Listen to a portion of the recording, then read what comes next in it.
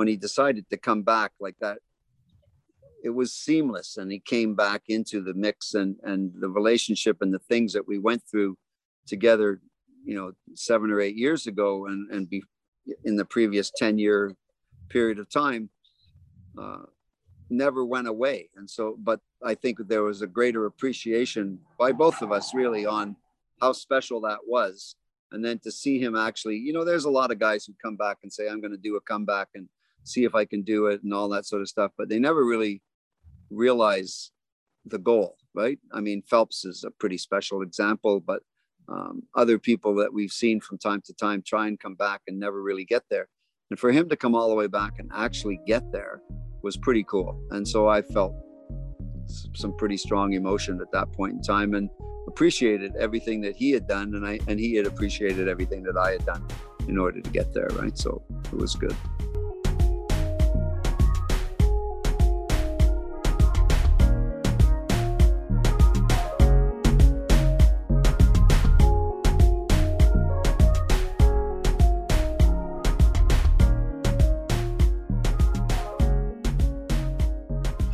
Bonjour, welcome. This is a new episode of All the Talk today, episode 54 already, 54. Today I have a very special guest, like I used to say. We have on the show one of the best coaches in Canada. I would say, I don't think there is more coaches who achieve more Olympics than you. You're going to tell me if I'm wrong or not. We are trying to have the count. We stopped at 10 participation at the Olympics, 14 participation to the World Championship, and not even counting the Commonwealth Games. I have the pleasure to receive today from BC Vancouver, Tom Johnson. Welcome, Tom. Thanks, Greg. Appreciate being here. Nice to be here. I'm very happy to have you. We tried to make that talk before the Olympics, but after it works as well. It's a good opportunity for everyone. Sure. So Tom, my pleasure. Thank you very much again. Welcome in All the Talk. It's not a full show of swimming. I did receive a lot of different sports, but as a swimming coach, of course, I did a lot of swimming episode. You are coming back from the Olympic. I want to jump in straight to that. Your iconic swimmer, Brent Eden, did amazing there. We're going to start with Brent because, I think he has the guest place or the honor to achieve those in this Olympic at the age of 37. Amazing performance. I don't think there is anyone in the world who swam that fast at his age. So I want to start with the 100 free in the 4x1. I have a simple question. Were you a little bit surprised about his 47 time? Well, we never started out thinking he would be swimming 100 meters. We thought always that he just wanted to see how fast he could go in a 50. And he did say that he would be interested in helping with the relay if it worked out, but he was not sure exactly, if he would be fit enough or, if he was too old or whatever. So when we got down to March of 2020 and we went to Des Moines and he swam the 50 free against Caleb Dressel and Nathan Adrian and went 21.9. The night before that, we had traveled from Vancouver, and he said, well, like only one day before, and he said, can I swim the 100 free? But I hadn't even entered him in the 100 free. So I said, nah, well, not really, but we'll see if we can time trial. So we went and we asked for a time trial, and he time trialed the day before the 50 free. I think the 50 free was on Sunday, and this was on a Saturday. We traveled on the Friday. So he said, okay. And he went like 49.3 or 49.4 in the 100, and he would have been third or fourth in the meet, right, as it was, because the 100 free was on the Thursday, I think, or something. So anyway, it sort of indicated a very early stage in this comeback of his, basically starting in September of 2019 and getting to March of 2020. So 6 months in, and he's going 49.4. And I think he surprised himself there, but we just kept going and training and still never changed the focus away from the 50 free. But when he swam in that Take 5 meet in Toronto 3 weeks or 4 weeks before the Olympic trials, and we were trying to make sure that we had a relay team that was going to qualify for Tokyo, and we were 16th, and there were all the swims coming from the European Championships, and it was always possible that somebody, whether it would be China or Greece or some other country, would do a time trial after the deadline and knock us out, and then we wouldn't have a relay. So we put a team up in that competition. It was Brent, Marcus Thormeyer, Yuri Kissel, and Josh Liendo. And we actually swam, the order was Brent, Josh, Marcus, and Yuri. And they went 2 seconds faster than we went in Beijing or in Gwangju. Wow. So I was exciting, but Brent led off in 48.5. And the day before that, he had done 100 free, and he won the 100 free from the outside lane in 49.1. And in typical Brent Hayden fashion, whatever he goes in the first swim of a competition, generally he'll go 5 to 6 tenths faster in the second swim. So he got up and he says, I can fix this. So he realized he wasn't out very well and didn't swim into the turn very well on that race. And he went out in 22.9. And I think Josh Liendo and Yuri and Marcus behind the blocks suddenly realized, okay, game on. And they went, and Brent went 48.4, right? It was faster than what he did to qualify for the semifinals in London. Yeah. And that was a pretty good indication. And so, still, we only were working towards the 100 or towards the 50 at the Olympic trials to solidify his place. And those other guys that were swimming quite well, including Finley Knox, who had gone 49.0 or 49.1. So anyway, it just worked out at the Olympic trials that, with the 50 free ahead of the 100 free, he's a bit too old to be able to do that and get up the next morning and still swim. And he was not feeling great the next morning. His back was a bit sore. So rather than swim the 100 in the competition, we just went, okay, we're not going to do it. And then it was a crazy 100. If you remember the final, Yuri Kissel got hurt in the warm-up. Brent didn't swim, right? Suddenly the event was wide open, and Josh swam really well at 48.1. It was a very good swim.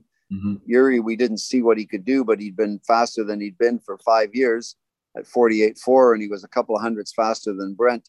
So it meant that Brent wasn't going to get the swim at the Olympics anyway. And, I just said to Brent when we got out of the Olympic trials and we're preparing for the Olympics that your 100 free is going to be the lead off on the relay. And that's really all we need you to do. And he led off, and I can't remember what he went in the prelims, but in the final he went 47.99, and everybody just went, holy mackerel, this is amazing, right, for somebody that age to do it. But I mean, he took very good care of himself and his body, and he's still technically very, very sound. He's really, really strong. And, you always think that what could he have done if he actually prepared for the event, right? Because it took 47.1 to win a medal. So that was a pretty tough event. But, he would have been probably in the final if he'd spent a bit more time on it. But we never changed from what we were doing. We just focused on the 50, and that was his best ever finish in a 50 in Olympic or World Championship swimming, right? Finishing 9th in that situation. And he showed a degree of reliability. But, a guy like Bruno Fratus has been under 22 over 90 times, and Brent probably has been under 22 less than 10 times, right? Yeah. So he doesn't know that event as well as the other guys, but we'll see what happens, what he decides to do with his swimming in the go forward. But certainly he was the talk of the meet in that sense. And I think it was very gratifying for him and impressive for everybody to see somebody of that age and stature come back with that length of time, 5 years or 7 years out of the water, and then stand up and swim that kind of performance was pretty good. Yeah. So, don't you think that as a coach, I love sprint as well, and I do think that most of the best swimmers in 100 are coming from the 50, That's history saying that. And you building your program on working on the 50 did help him a lot to achieve a good 100. When you have the speed, it's kind of a key. Did you ever build any preparation like this with him? Even the 100 wasn't the goal. Did you ever focus on the 50 to move on to the 100 ever in your career with him? Never. We always moved from the 200 down to the 100, and the 50 was an afterthought, because when he was young, as an 18, 19-year-old guy, he didn't have great speed. He had 23 plus speed. He was never, initial speed wasn't his forte. And so he developed that speed later in his career. By 2010, I think he went 21.7, and he won the Commonwealth Games in 2010 and in the 50.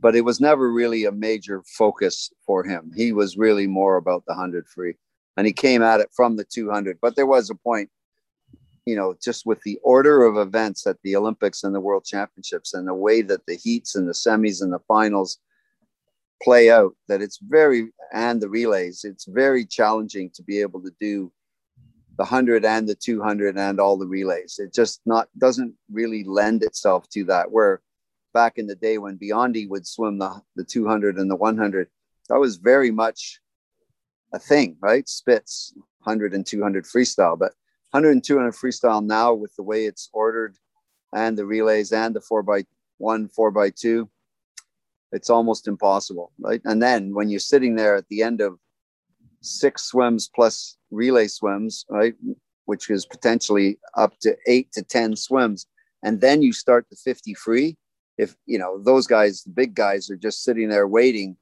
and they pick him off, and so he would be really hard pressed to make a final or make a semifinal. He might make the semifinal, but he had nothing left, and then at night they'd all lift and blow him out of the water, and he'd sit back and go home and cry in his soup.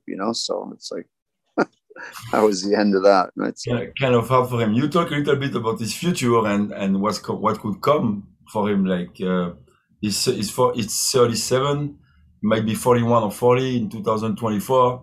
I know that he might really want to keep going on. By the way, cheers to you. I don't have anyone here, but it's late night in Montreal, but yeah. It's always good time. It's always good time. He talked a little bit about probably moving on to 2024, swimming the 50. He took very good care of himself. Like you said, his shape was incredible. I saw some kind of improvement in his stats at his age, which is crazy. He gained a lot of power. What do you think he could go in 3 years? Is he way he could still improve? I think he can still improve, because he's a racer, and he didn't race. Every time we swam, except when we got to the Olympic trials and the Olympic Games, he swam against himself. There was nobody who could go in practice, or 1 or 2 days notice, okay, Brent, you come to the pool, put on a suit, we're doing a dive 50 in training, and would go 22 flat. There was nobody like that, right? In my training group. And there's very few people in the world. And we were watching what people around the world were doing in the various competitions, and seeing that, guys like Manadou and different people would go 22.2, and Brent would be 22.1 and 22.19 or 22.09 or whatever. So he was very competitive in that situation, right? But I think the fine little points of being in hard racing in that event was missing, right? In his race in Tokyo, he didn't have that this time, right? So that's where I think he can improve if he sticks around, and he has to be able to afford to do it. And he made a big difference with the relay team and with those guys, and mentoring them and giving them an imagination around what was possible. And he said to them after the Take 5 meet, he remembered the South Africans in Athens. Yeah. Nobody expected them to be competitive, and they ended up winning the relay, right? And I think nobody expected us to be able to take, that relay and be in a bronze medal position 15 meters from the end of the race, right? And so I think that's exciting. I think there's new guys on the horizon in Canadian swimming that, in 3 or 4 years can maybe either fill his shoes or complement what he's doing. But you need 6 or 8 guys. You're not going to do it with 4 people and still build that men's team out so that they're able to swim the 100s and the 200s and the 4x200 and the 4x100 and cross all of these events, right, that are out there and be comparable to what the women are doing, right? And even with the best women that we had, Kylie Mass second. We didn't have anybody really competitive in the 100 breaststroke. We filled in with Sydney Pickram, but then we had Maggie, gold medal winner in the 100 fly, and Penny fourth in the 100 free on about her 7th or 8th swim in the meet, right? And we got bronze, right? So that's the level that you need to be able to swim at if you're going to compete across the board in all of the events that, for men's swimming, right? So that kind of level, right? So you are basically saying that if there is 2 more guys coming in, helping the team out, there is a little chance to see him on that relay in 3 years? Yeah, well, I mean, Brent is looking at it and saying, well, it's only 2 years and 11 months to the next Olympics. And I've already gone through the hardest year, which is the year after the Olympics, because it was the Olympic year times 2. He's already done that year. So we'll see. He's going to do the ISL in Napoli. Naples. Napoli, starting in August 23rd. He texted me today, said, when should I get back in the water? What should I be doing? So we'll see. Right. So nice. So that brings me to another topic. And, I observe a lot. I love to watch coaches and swimmer relationship and you guys bonding. And I felt like in trials, it was the first time that I saw you guys, I would say, sharing to everyone publicly that bound. I felt that bound very strongly after the 53. And I'm sure that's your swimmer. You coach him for how many years? Well, since a long time. Since 2004, 2001 maybe, right? 2001. So Fukuoka a year or after? 20 years, right? So yeah. Wow. So to me, witnessing that moment of emotion was beautiful. I mean, coaches, we busting out our ass a lot. Like the work we do is different. Like in that, you compare with a lot of sports, a lot of time on the pool deck, a lot of time coaching. Sometimes it's a lot of early time, Yeah. And that's a lot of sacrifice in our life. And have the chance that you had to develop your athletes and have that long race, that long momentum, keep going on year after year after year after year, even if you quit for a few years, was beautiful to watch. How special for you was that moment?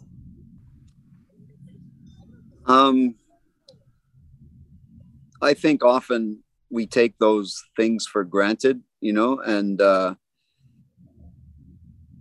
for me, for Brent to sort of realize that the goal that he was trying to get to, he's a pretty sensitive guy, and he's not shy about showing his emotion. And I think that for me, it was a moment where I realized that, these moments may not come out again. And so in 2012, when he won that medal at the Olympics, which was a culmination of 11 years of work, right? And he'd won every single event that there is to win, except an Olympic medal up until that point in time, right? But he never told me that he was going to retire. And so we went to this celebration with the Canadian Olympic Committee at Trafalgar Square the day after the Olympic swimming finished. And he stood on the podium with Marcel Abou and these guys and said, basically, I retire. And then he went and got married. And I basically never really had time to talk to him after the fact, other than just in passing and everything. And then when he decided to come back like that, it was seamless. And he came back into the mix, and the relationship and the things that we went through together, 7 or 8 years ago and be in the previous 10-year period of time, never went away. And so, but I think there was a greater appreciation by both of us really on how special that was.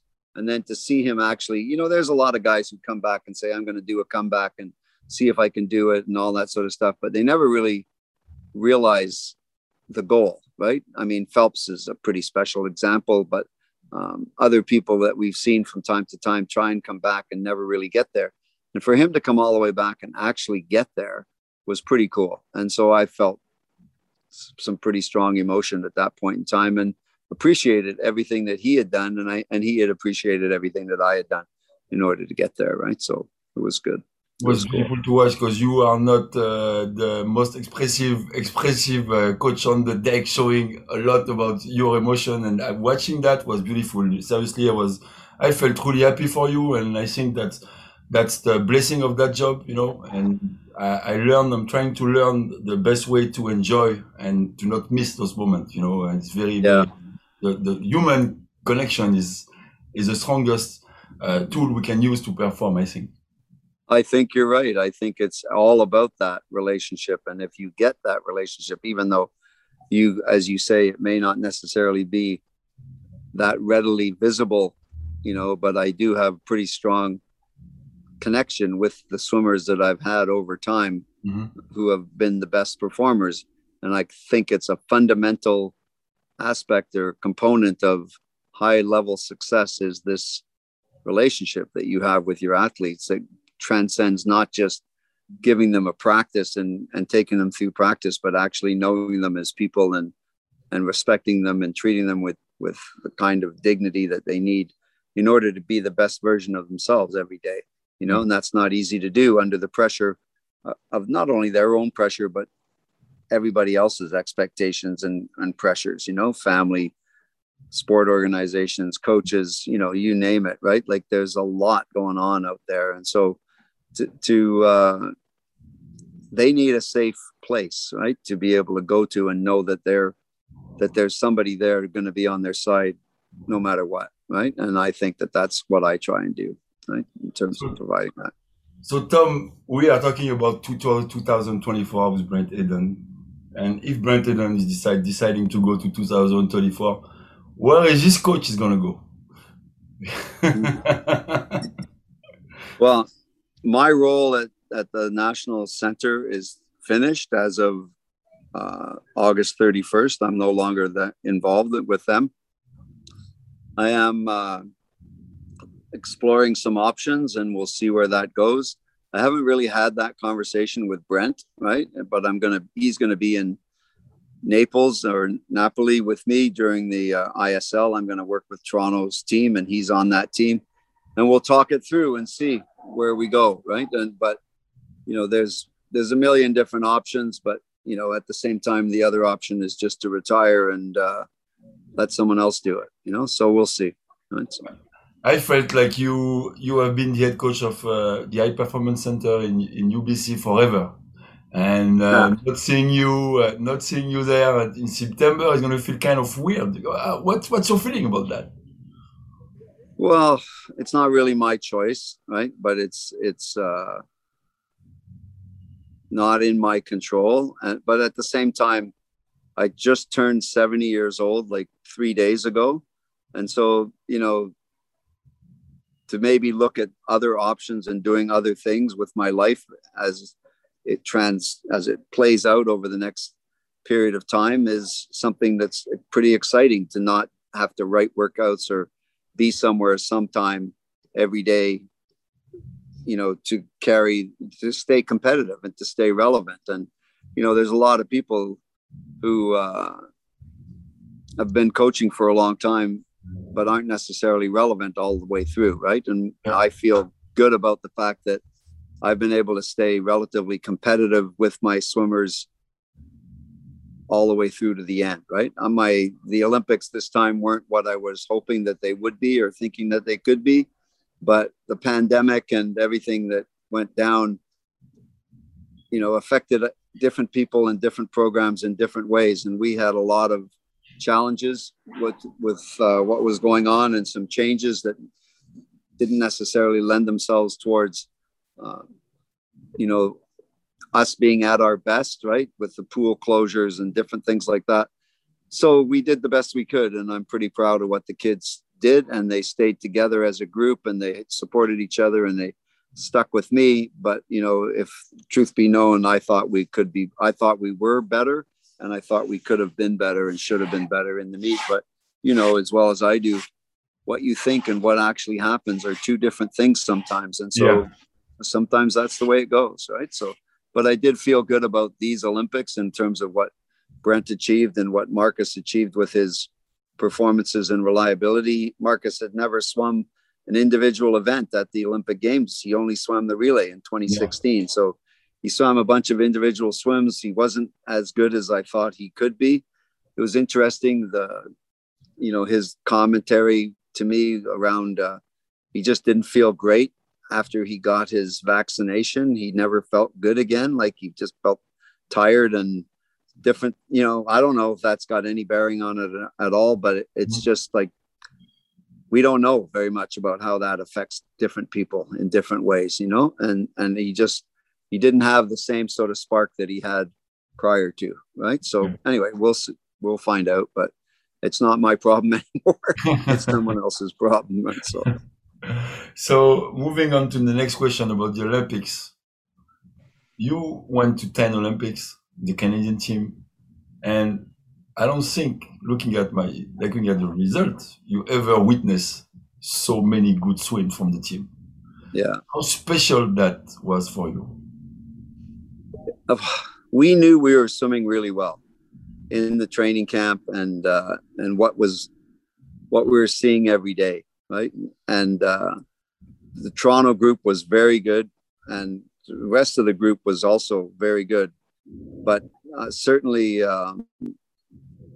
the question was, are we going to be able to take what we're doing in training and actually show up at the meet and do the kind of swims that you need to do in Olympic Games? Yeah. And the interesting thing was that it didn't seem to get in the way, right? Like, for whatever reason, the coaches were really together on what they were doing, and the swimmers were really good. And I think we did the best we could with what we had. And you always feel we had 4 fourth place finishes in addition to the 6 medals that we had. And we had lots of finals and semifinals and best times. And that's really all you can hope for in the Olympic Games, right? Because the Olympic Games make you crazy, right? It's just like many, many, many swimmers go there and stumble, right? When they get to that pressure-packed situation, and to be able to deliver under pressure was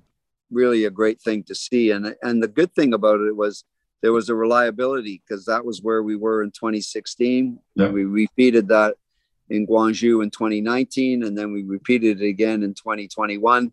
And so I think that there's a confidence there that's building in terms of a competency around what we need to do and how to do it.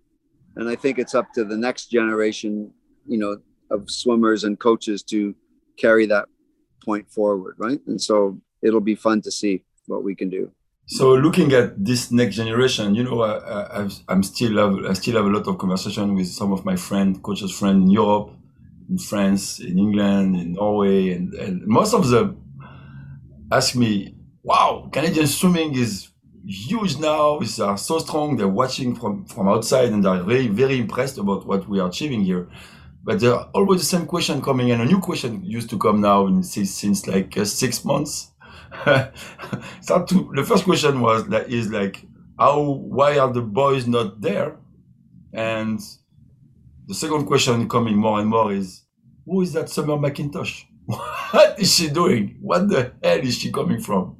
So I'd like to know your thought on the first question and the second as well, if you can compress them at the same time, but if you want me, I can repeat it after. No problem. Sure.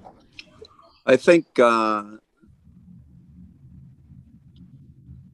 we see women come to the forefront much quicker in the developmental process than we do with the men, right? If you really think about it, Taylor Ruck, nobody knew who she was, and she suddenly went from being basically somewhat obscure to being a 154 and a 51 second, you know, in 95, 96, 97, sorry, when was it? 05, 06, 07. Yeah. I'm even dating myself. 15, 16, 17, whatever. In that time frame, right? Like where she went to the World Juniors, she won the World Juniors in 53. The next year she's 52. The next year she's 51 on the relay. And she swam, you know, really good backstroke and really good freestyle. And those kinds of kids come up. And then the question is, can they maintain that, right? We saw that with Sarah Swordstrom in 2009, win the world championship in 100 butterfly. And then, you know, go all the way through, looked like she was going to win the Olympics in 2012 and didn't get a medal and have to come back around. And by 2016, she was a force and she won that gold medal in the 100 fly. And then since then, she's been one of the world's best swimmers, barring this injury that she had, right? And similarly, you have people like Emma McKeon, who, you know, showed really well early in her career and then sort of was always in there, but never really succeeding the way she succeeded in these Olympics. And so I think there's two phases. One is the identification phase and the actual bringing them up to that standard. And then the second part of that is managing them at that point once they're at that level and being able to keep that going. And that's not easy. And even Penny, when you think about Penny and winning the Olympics at 16, she really wasn't that outstanding for the next 5 years or 4 years. And then when she went 52.8 in the trials,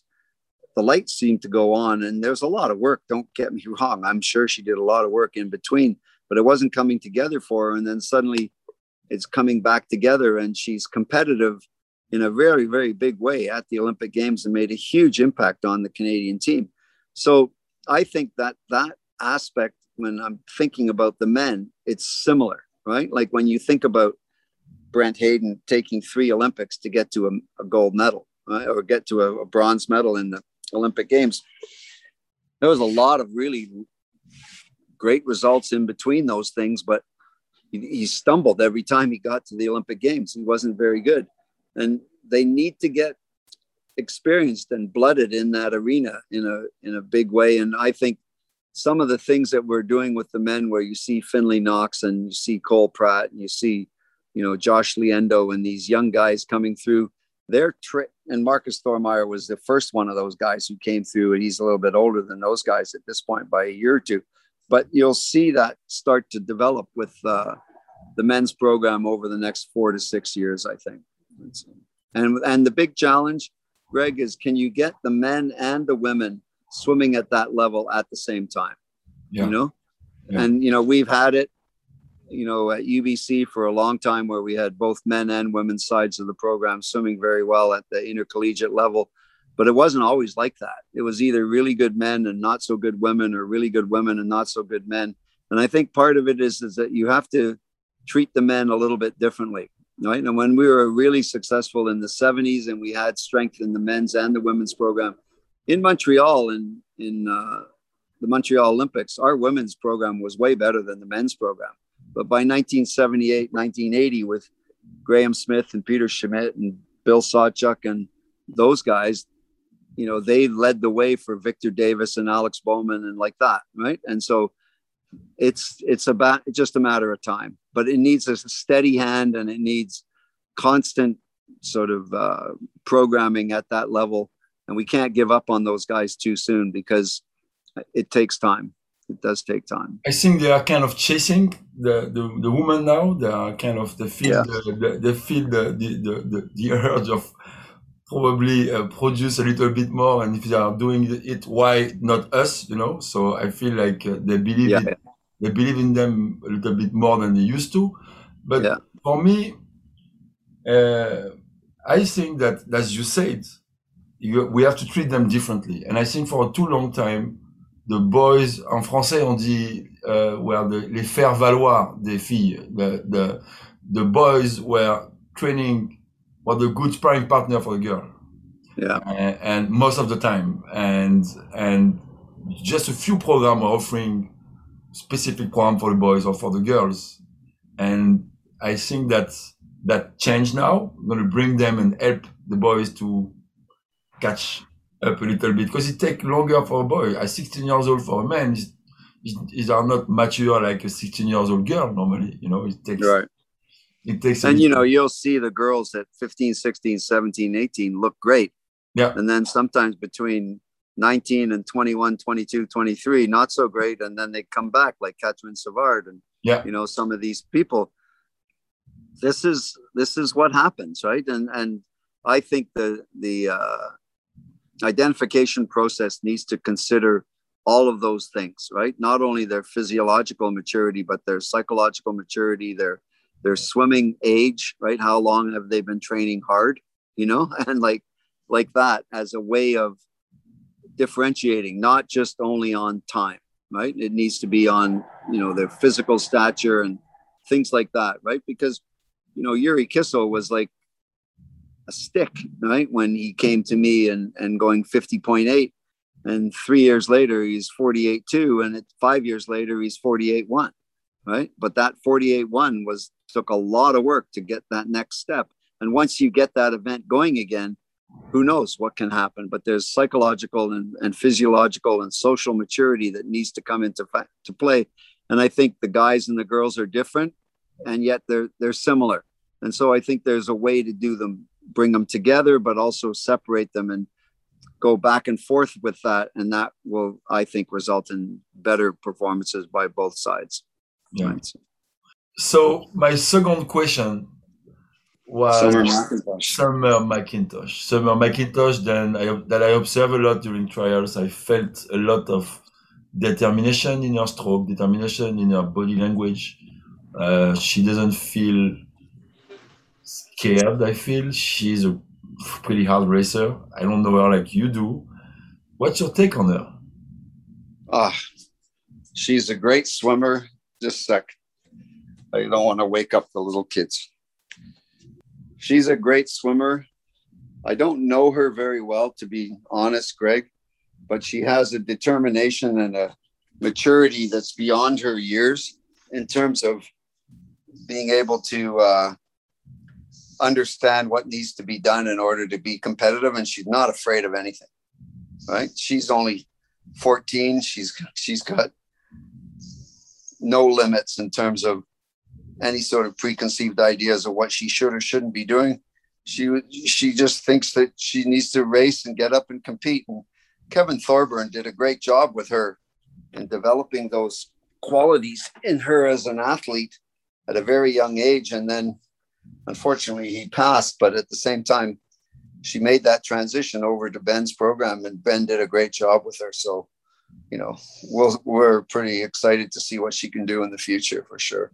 It was amazing. So that's the end of that talk is bringing me to the next question. What are you thought about the architect Ben Titley? Oh, he did a great job, and he had a lot of help from Ryan Millett and from the people around him, but he was very clear on what he wanted and what he needed. And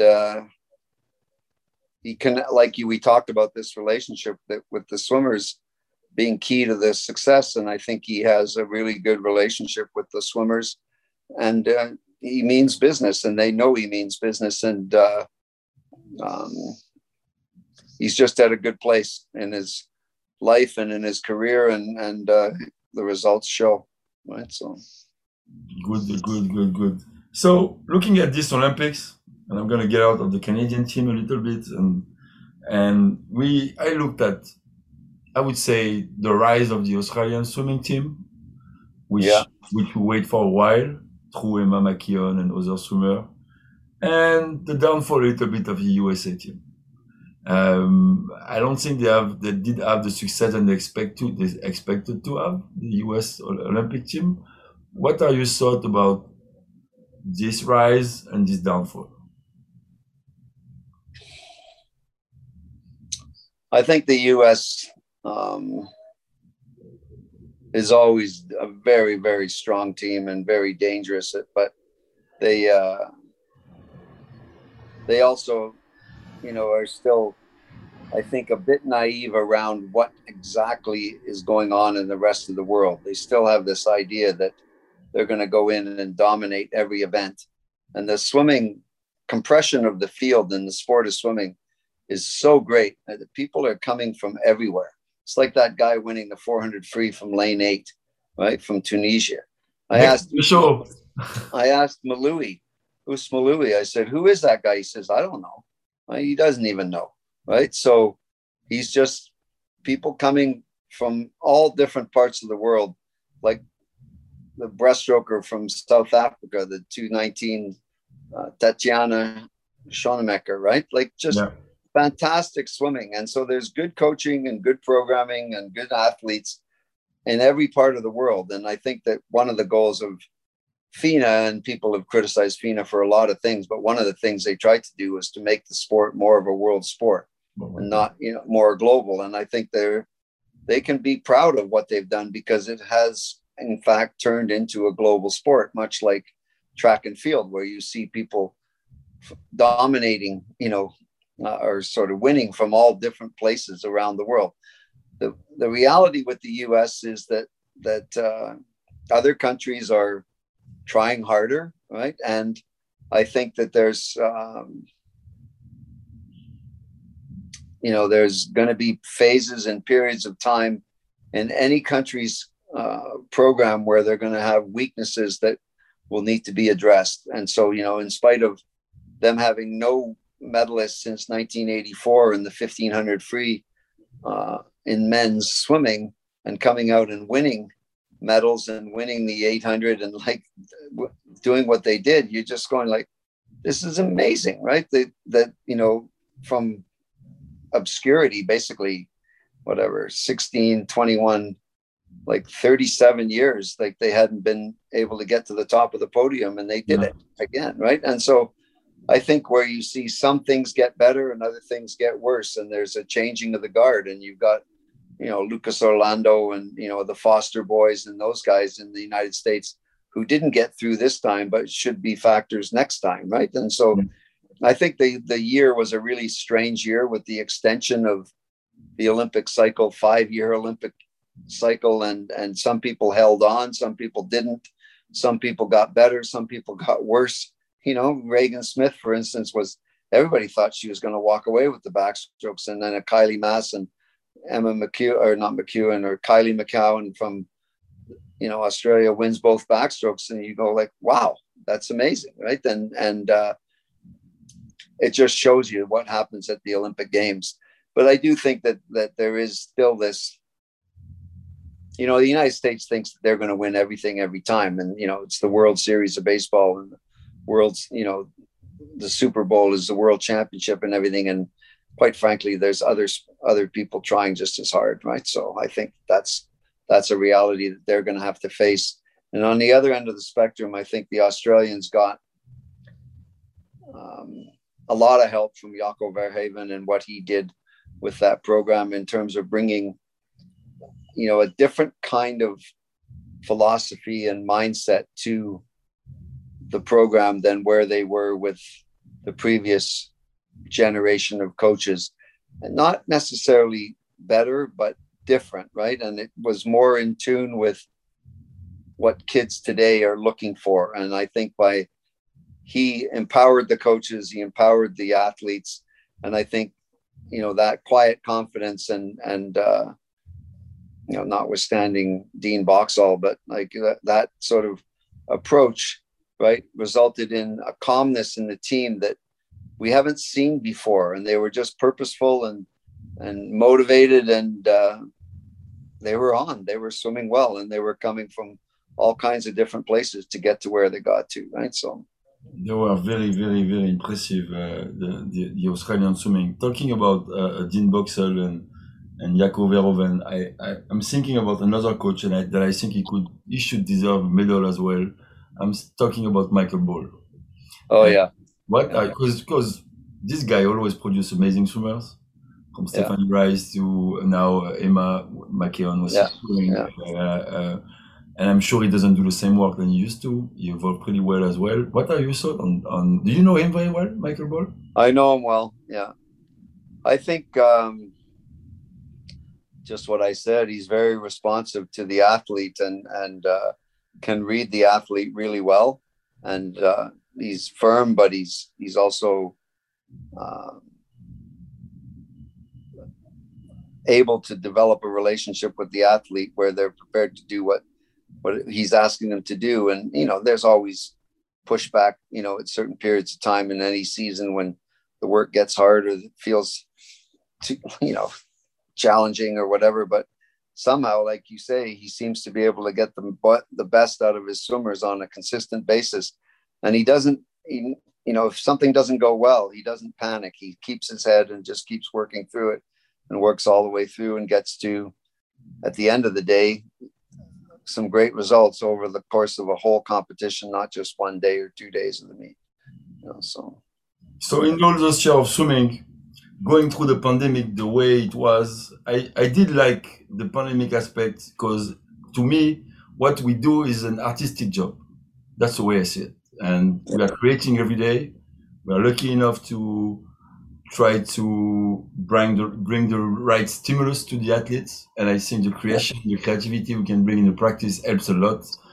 And I'd like to know what your thoughts are on the pandemic aspect, because moving on the date of the trials from 1 month to another week to 2 weeks to 3 weeks, I had to force the coaches to adapt and get out of the comfort zone. I don't think you ever been there as a coach because the situation was the first time. How do you think those conditions made you coach better?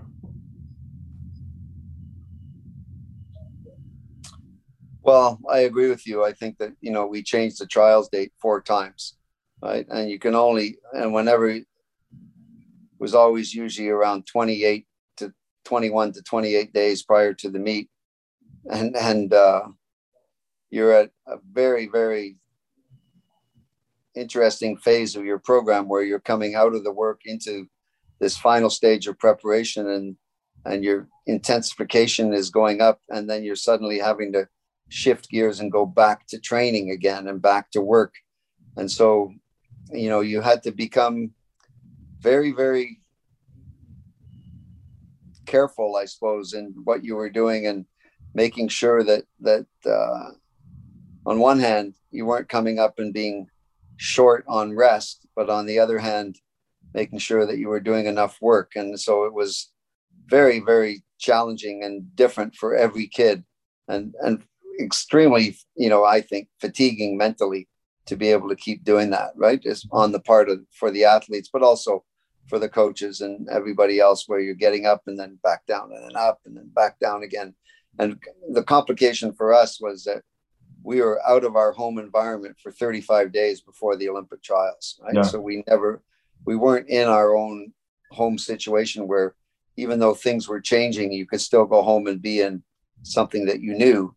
Here, things were changing and you were living in a hotel with a paper bag for breakfast, paper bag for lunch, paper bag for dinner, then in a residence that hadn't been lived in for 6 months and had all kinds of challenges there, and then back into a hotel again, right? And it's just like, it was like being in quarantine, right? Literally for 35 days. And so that was made us have to be and be sure to bring our best version of ourselves to the pool every day. And everybody kept the brave face and did the best they could. And I think, we did what we did, but I don't think we did that the results reflected the work that we had done, to be honest with you. Right. So don't you think that as coaches, sometimes we underestimate a little bit the level of adaptation, the capacity of the athlete to adapt to whatever condition?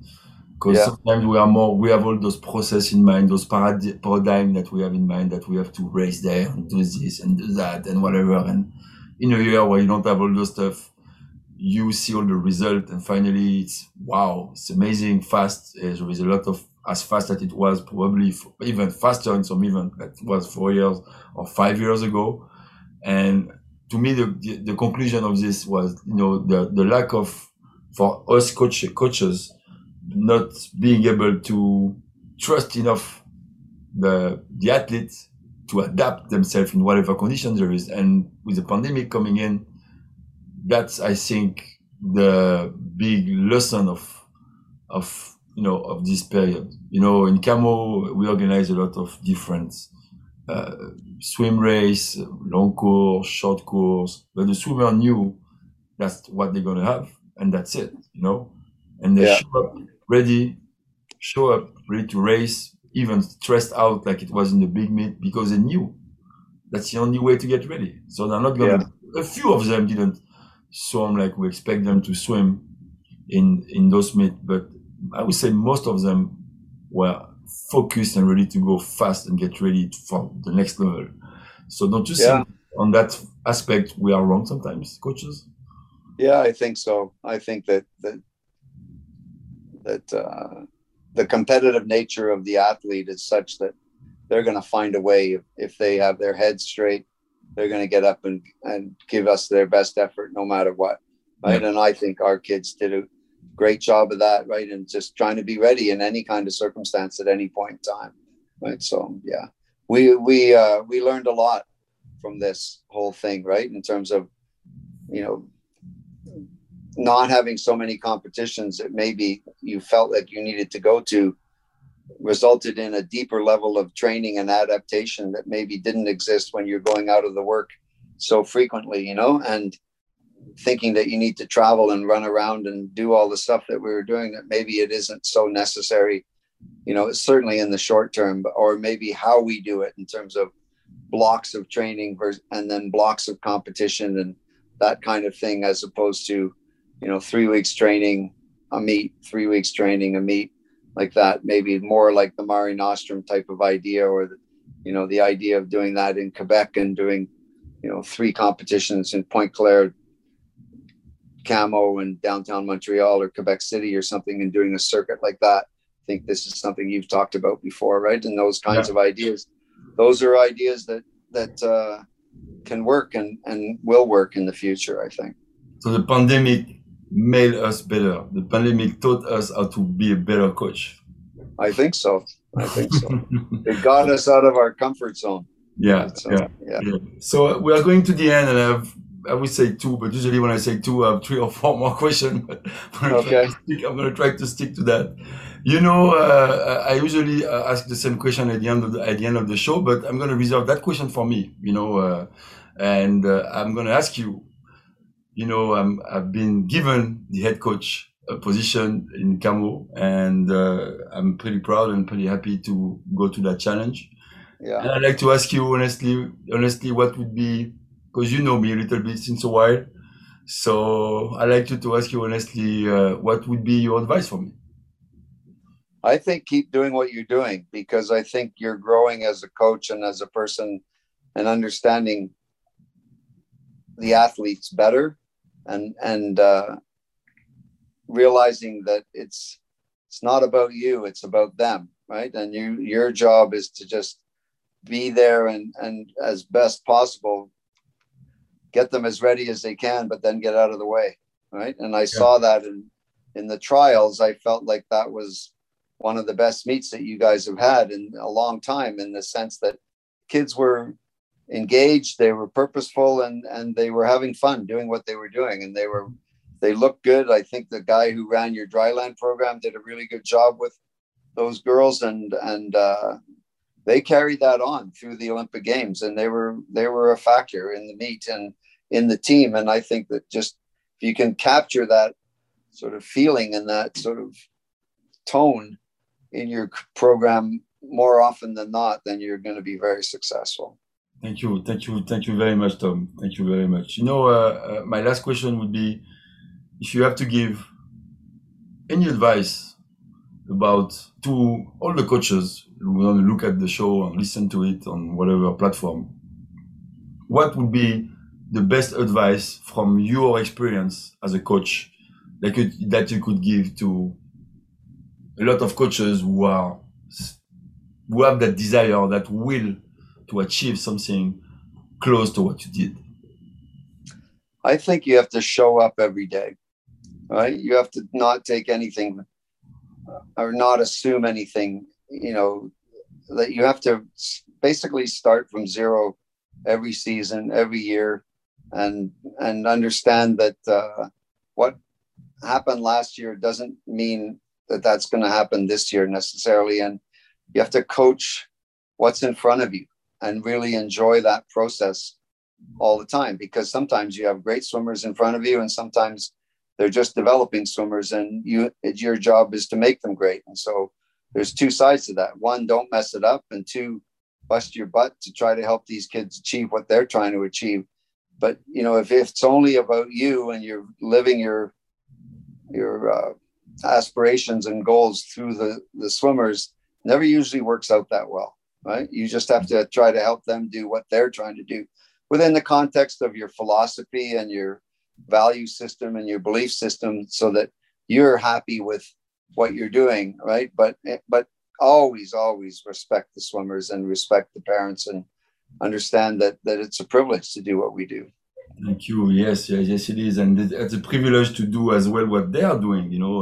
Sometimes you have to remind them that every year I start almost with the same speech to the younger one that I had before, telling them that they have to tap a little bit on the back by themselves, because there is not many guys doing what they are doing, and that's a privilege as well, and make them feel special, because this is special what they are doing. There's not many swimmers or athletes in the world doing what those kids and adult swimmers are doing in the world. No, they're the 1% of the 1%. Yeah, the 1% of 1%. I like that. Thank you very much, Tom. It was a pleasure to have you. I really enjoyed that hour that we spent. I hope that many people are going to watch it. Don't miss this episode on YouTube, on Spotify, on all the platform where you can catch a podcast. This will be available pretty soon. Thank you very much, Tom. And you're welcome. Wishing you all the best. Enjoy Napoli. I'm sure you will enjoy the wine and the great food there, and you will have some good time with your swimmer, Britt Eden, and try to figure out all the challenge coming up towards you. So one more time, thank you. I feel very honored to being able to spend a little bit of time with you. So merci beaucoup, Tom. And this was episode 54. Have a good night, everyone. And bye-bye. Thank you. Salut. Salut.